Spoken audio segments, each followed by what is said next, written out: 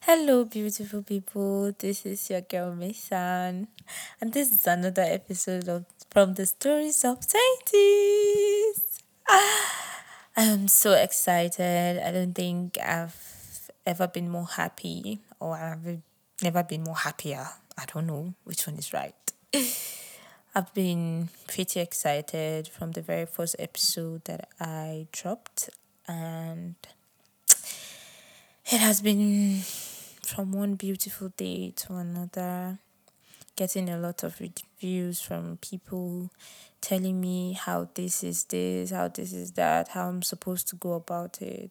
But in all of this, one thing I want to let everyone know that doing you is the most perfect thing you can ever do to yourself. Doing you is the most perfect gift you can ever give to yourself. Don't let anyone talk you into doing what they think is okay, doing what is right to them. Because in the end, when you listen to yourself or when you look at that thing, you'll be like, this is not me. This is not what I wanted. This is not what it is supposed to be like. But you just realize that it was somebody that talked you into this. I've had a lot of questions from people. They're like, stories of 20s. Is it only people in their 20s? And my answer is no. Like, it's a no no. Like, there are people who are coming up, they are definitely going to pass through their 20s. There are people who are older that have passed through 20s. It's all about bringing experiences, ideas, putting them together, and to let people in that stage know that they are not alone. Like, there is somebody who has passed through that stage and they survived it. They didn't die. They lived to see the light at the end of the tunnel. Like, it all happens for a reason. Everyone wants to be happy. Everyone wants that smooth ride. Everyone just want to wake up in the morning, see everything perfect. You know, no one wants to go through the bumpy part. But to my own understanding is that is what makes a human. That is what gives you story to tell.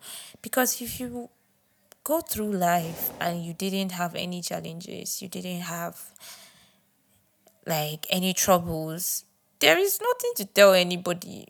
If they just ask you, it's just like seeing your classmate or your friend or I don't know, a family member or somebody, and they're like, good morning, good morning. Like, how are you doing? The normal response is, I am doing fine.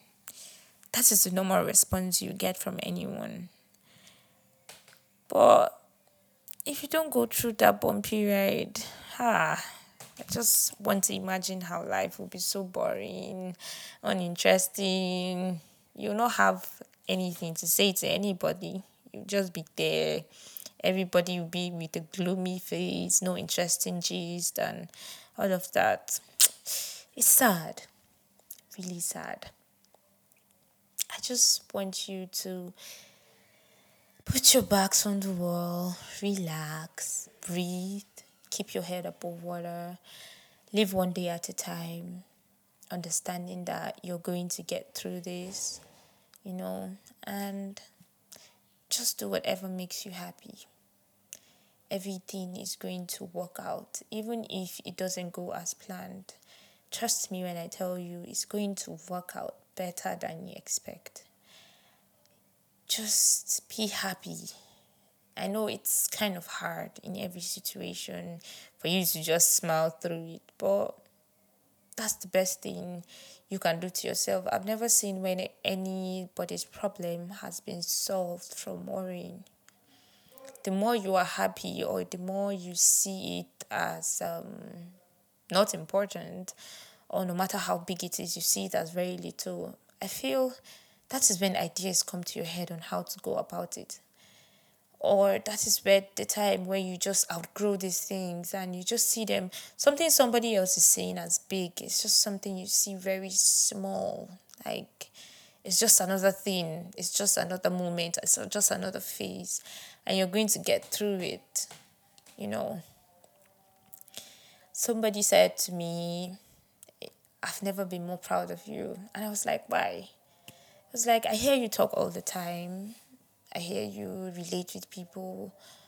But I never knew you could talk more than you have given, more than you have said to people, more than, I don't know how to put it in his own words, but they were the most beautiful thing I've ever heard in my life, because that gave me the courage to put myself together and record this second episode, because I was already thinking of quitting. Like, because the first episode, there were a lot of buts, there were a lot of whys, there were a lot of corrections.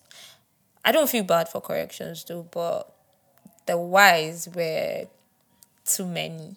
And somebody was like, a friend was like, I heard you dropped the book. And I was like, bro, it's not a book. It's a podcast, you know? And most of them don't even know what you're doing. Most of them know me as a writer.